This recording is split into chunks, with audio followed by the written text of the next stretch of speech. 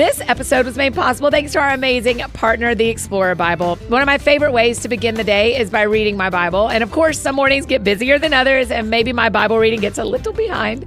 I know y'all feel me on this. Regardless of what time I get to do my reading, I love what the Bible teaches me each time I open it.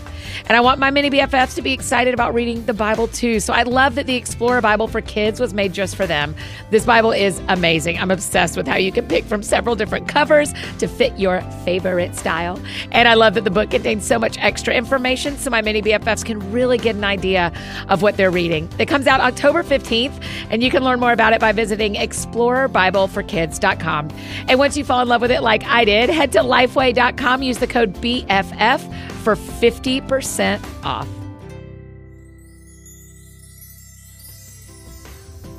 Hi, friends. Welcome to the Mini BFF podcast. I'm your host and friend, Annie F. Downs. I'm so excited to be with you all for a couple of minutes today and share a little story from one of my favorite books, the Bible. No matter where you are or what you've been up to, I love that I get to spend this time with you.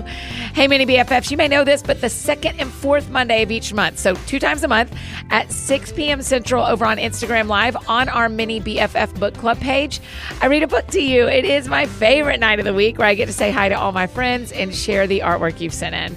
And today I want to give an extra shout out to my friend Mila. Hi, Mila. We love that you love the podcast. We're so thankful to have you as a mini BFF. All right, friends, let me tell you how this podcast is going to go. First, I'm going to tell you a story, and then we will pray together. And then I'm going to ask you to draw something fun for me because we love drawing pictures at Mini BFF Book Club. So we have to draw them for Mini BFF Podcast too. And listen, however much you love drawing them, trust me, we love seeing them that much more. Okay, are you ready to get started with our story? Me too. This one is called Running the Race. Here we go.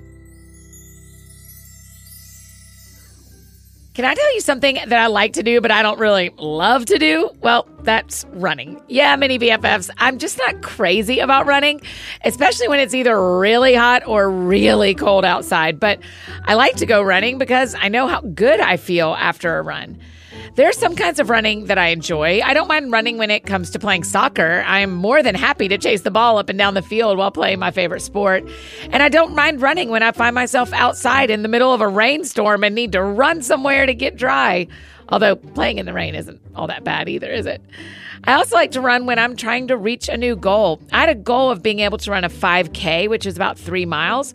It's a type of race that a lot of people do. So I worked really hard to train my body to be able to do that. It was more running than I was used to, and there were days when I really didn't like it at all. But in the end, I was so proud of myself and all I was able to accomplish. But one of my favorite times to run, if I'm going to be running, is when someone challenges me to a race. And usually it's one of my mini BFFs who always suggest we have a race. It could be at the park and the finish line is the swing set, or maybe we're racing to the ice cream shop, or racing to get our favorite spot on the couch for movie night. Whatever it is, when I hear the saying, last one there is a rotten egg, I know I'm about to have the best time running to the finish line with one of my friends. Now, do I always win? No. These kids are fast. You guys are fast. Even though I'm a grown-up, that doesn't make me the faster runner. In fact, I've never really been able to run super fast. And there were days that really bothered me, especially when I played soccer. If we had to run drills at practice, I wanted to be just as fast as my teammates. But I learned that regardless of my speed in soccer, I was still a valuable player to my team. I've shared this with you before on another episode of the podcast, but I really wasn't ever the one chasing the ball down the field to score. I was the one chasing the other team down before they tried to score on our goal. My running was super important for our team to be able to win games because I had to run to protect the ball. Still, when it's time to race anyone, I run as fast as I can. Why? Because I want to win. That's why. I bet whenever you run a race, you run really fast for the exact same reason. You want to win the race. Whether it's a race to the couch to grab the best spot or running a race in PE class or during the sport you're playing, you are going to go as fast as you can because you want to be the fastest. And running to be the fastest takes a lot of hard work. You know a place that surprisingly talks a lot about running? The Bible. I know. Isn't that kind of weird? When I think about the Bible, I don't really think of it as a place where I might hear about running. I would plan to read about prayer and how God loves me and being kind to others and a whole list of other things besides running. But believe it or not, there are several places in the Bible where the act of running is actually talked about.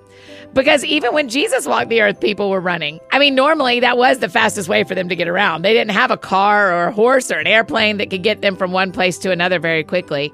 If they needed to find someone or to get someone or something quickly, they ran as fast as they could. And usually like in sandals or barefoot. Ouch, I know. Think about running as fast as you can without your really cool sneakers on. There's a big difference between running in sneakers and running barefoot or even running in sandals. In the Bible, we hear a lot of different things about God from different people. One of the more well-known writers of stories in the Bible is the Apostle Paul. Paul played a very big part in spreading the gospel. He would do this through lots of different ways, but one of those ways was writing letters to the churches who were also spreading the word about God and also about Jesus. So Paul wrote a letter to the Corinthian church about Jesus. It's the church in the city of Corinth. He actually wrote a couple of letters, and now they are in our Bible. It's 1st and 2nd Corinthians. In those books, Paul talks a lot about Jesus and what it means to believe in him. There's one part where he writes about what it means to be an apostle, which means someone who believes in Jesus. And Paul tells us a lot of things we should do and gives a lot of examples. But one of those examples he gives has to do with, can you guess what I'm about to say? Running. Yes, many BFFs. Paul talks about running, and he talks about running a race too. He says in 1 Corinthians chapter 9, verse 24, "Don't you know that the runners in a stadium all race, but only one receives the prize? Run in such a way to win the prize." Do you know the prize he's talking about here? No, it's not a big shiny medal or the best spot on the couch for movie night. It is the prize of walking alongside Jesus forever and ever, a much better prize than any medal you could wear around your neck. Because being a follower of Jesus can sometimes feel like hard work. It is rewarding work and fun work and work that brings you a lot of peace and truly the best kind of work you can do, but it can feel hard. Like running a race as fast as you can possibly go can also feel really hard. When things don't go our way, it can be hard to remember that Jesus is still there. When something you prayed for didn't get answered in the way you thought best, it can be hard to remember that Jesus is still there. And when you're in a race and run as fast as you can and still don't win the first place medal, it can be hard to remember that Jesus is still there. But the thing is, many BFFs, He is always there. So when you think about running towards something, I hope you will always think about running towards Jesus. Because He is there with open arms ready to pull you in for the biggest hug of your life. And another thing, many BFFs, Jesus doesn't care if you're the fastest runner in the world or the last one to cross the finish line every time. All He cares about is that you're chasing after Him. And we can run toward Jesus by praying and talking to Him and learning about Him and singing about Him. He is always there. So let's pray together. Dear God, we feel so grateful to be able to run towards You no matter where we are. You are the finish line we pray to reach always. It's in Jesus' name we pray. Amen. Wow, many BFFs, I am all about running towards Jesus, right? The fact that I get to be with Him forever and ever is the greatest prize of all. So for our drawing today, can you draw me a picture of a medal?